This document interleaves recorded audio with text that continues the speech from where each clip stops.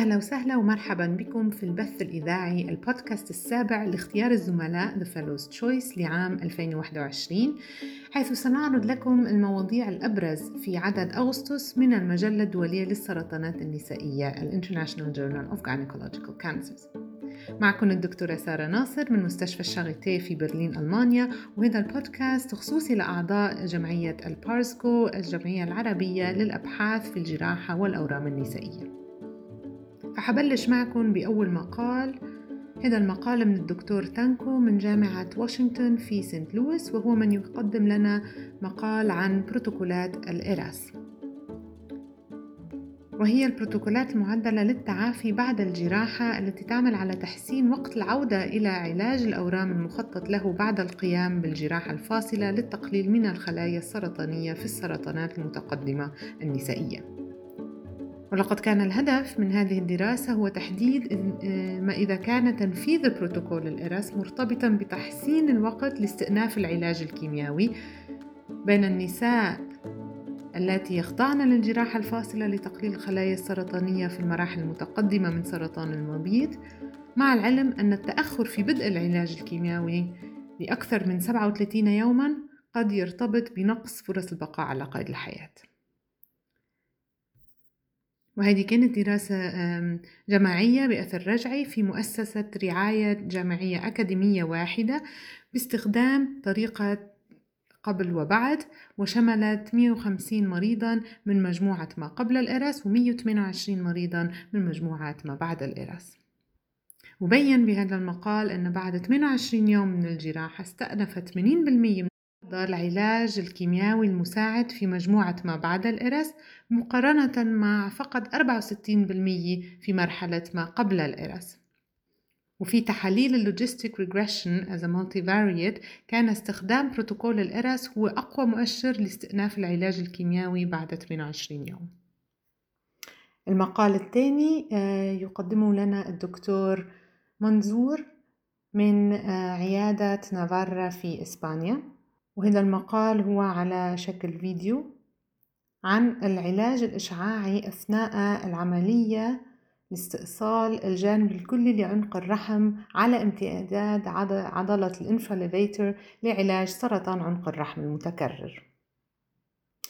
الحالة يلي بيقدم لنا إياها هي امرأة تبلغ من العمر 75 عاماً، تم تشخيصها بالمرحلة 4A من سرطان الخلايا الحرشفية لعنق الرحم، والتي تم علاجها بالعلاج الإشعاعي الكيميائي والعلاج الإشعاعي المصاحب. وبعد سنة واحدة أظهر التصوير المغناطيسي MRI استسقاء بالكليتين ووجود كتلة بمنطقة الحوض، والتي كانت قد توغلت إلى الجانب الأيمن من السطح الخارجي للرحم والجدار الأمامي للمهبل والجانب الأمامي من المستقيم. فبهذا المقطع الفيديو بيفرجينا الدكتور منظور طريقة الجراحة لإزالة المرض المعاود للظهور بعد علاجه، حيث يظهر لنا الاستئصال الجانبي بالكامل على امتداد عضلة الانفليفيتر مع إعادة بناء الحوض.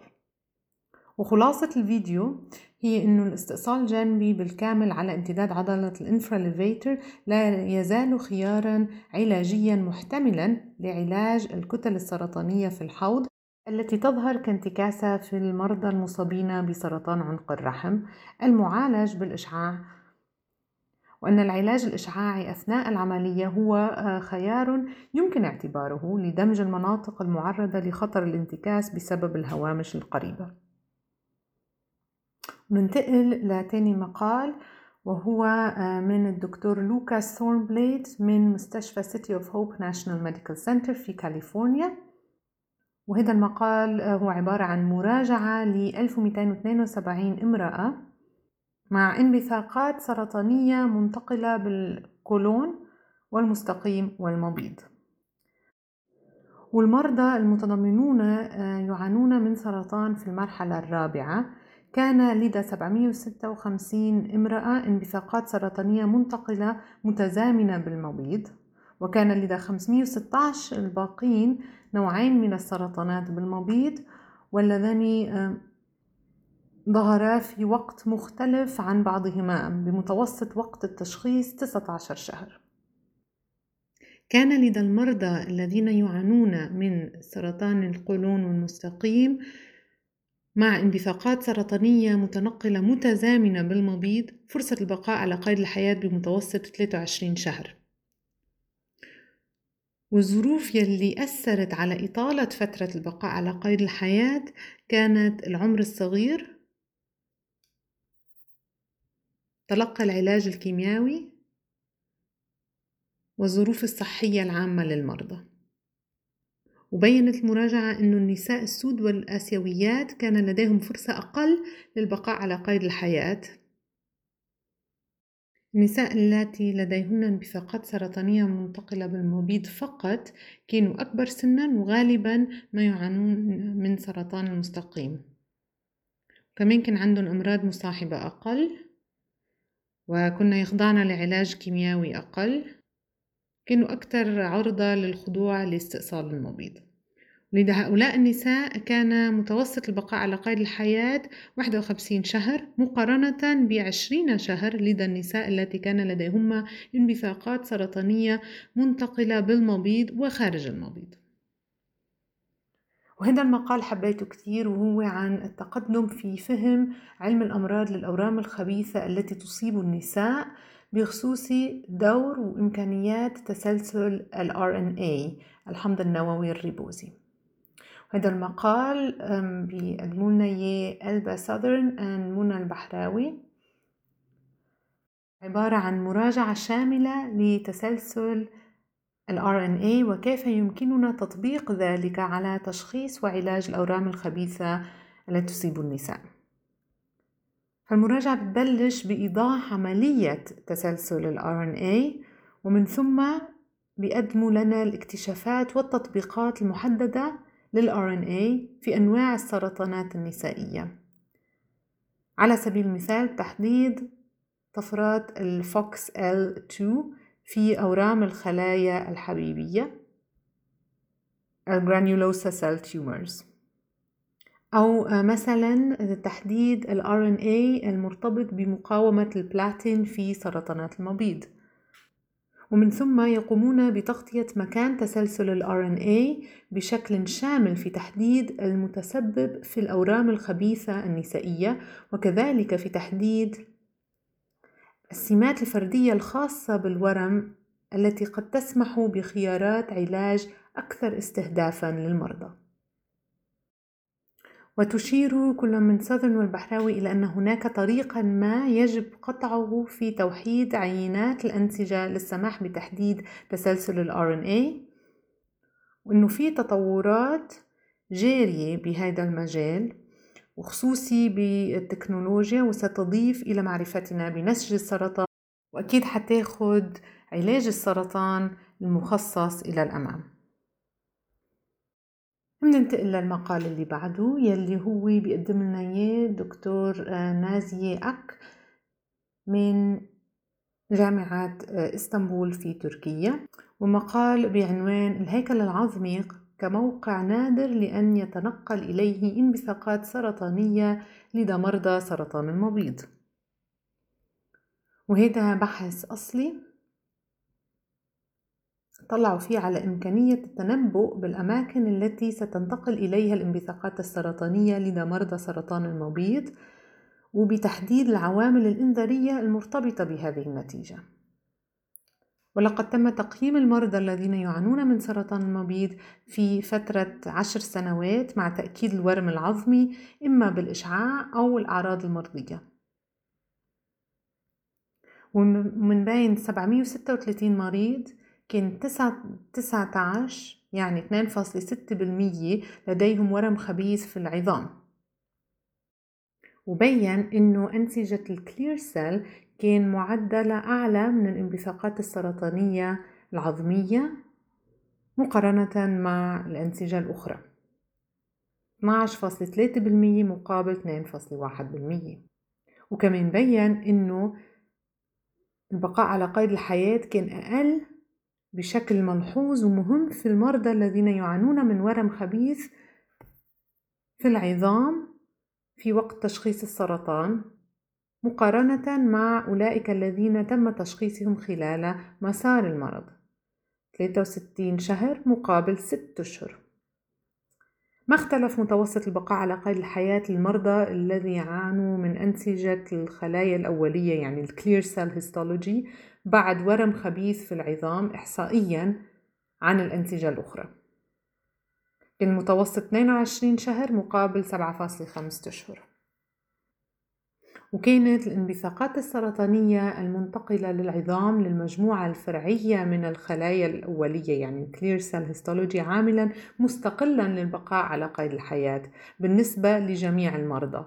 في المرحلة السابقة لمقاومة البلاتين كان مستوى CA125 أقل من 200 ومستويات الألكالين فوسفاتيز أعلى من الحد الأعلى في وقت يعتبر فيه وجود الانبثاقات السرطانية في العظم من العوامل التنبؤية لتقليل فرص البقاء على قيد الحياة. وبآخر مقال بيقدموا لنا إياه من روم ماركيتي إت أول من مستشفى الجمالي في روم، وبيقدموا لنا بروتوكول تجربتهم تجربة النوفولا، وهي العلاج الكيميائي المساعد الجديد في سرطان المبيض غير القابل للاستئصال باستخدام أولاباريب والبلاتين بشكل أسبوعي بالإضافة إلى باكليتاكسيل. وهذه كانت المرحلة الثانية من الدراسة، وكانت دراسة متعددة المراكز مفتوحة التسمية. وسبب هذه الدراسة كان إنه حالياً قليل ما موجود البيانات حول استخدام مثبطات البارب في الإعداد المساعد الجديد في سرطان المبيض المتقدم.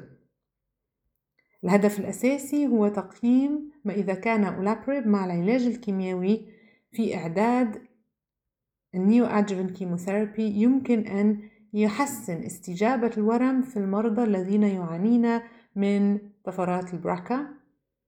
وسيحصل المرضى المؤهلون على 3 جرعات أسبوعية من الكربوبلاتين بإضافة الباكليتاكسيل وجرعات متقطعة من الأولاباريب. وسيخضع المستجيبون لعملية جراحية فاصلة لتقليل حجم الكتلة السرطانية مع تقييم مرضي للاستجابة للعلاج الكيميائي. النقطة النهائية الأولية والأهم في هذه الدراسة هي معدل الاستجابة المرضية الكاملة بعد 3 جرعات من نظام العلاج الكيميائي التجريبي. من المتوقع أن يكون الاستحقاق الكامل في يناير سنة 2022 مع عرض النتائج بحلول يونيو 2022. وآخر مقال لهذا الشهر هو من مستشفى البوليتكنيكو لافي في فالنسيا في إسبانيا، الدكتور دومينغو، وهو فريقه بيقدموا لنا محاضرة تعليمية من خلال فيديو بعنوان الجزء العلوي الأيسر من البطن تشريح جراحي. فنحن بنعرف إنه العبء المرتفع للمرض سرطان المبيض في الجزء العلوي من البطن كان تاريخياً حداً لتحقيق تقليل كامل في حجم الخلايا السرطانية في سرطان المبيض عبر الجراحة. والجزء العلوي الأيسر من البطن يحتوي على موقعين يحتاجان إلى مزيد من الاعتبارات الجراحية: الكيس الأصغر والطحال.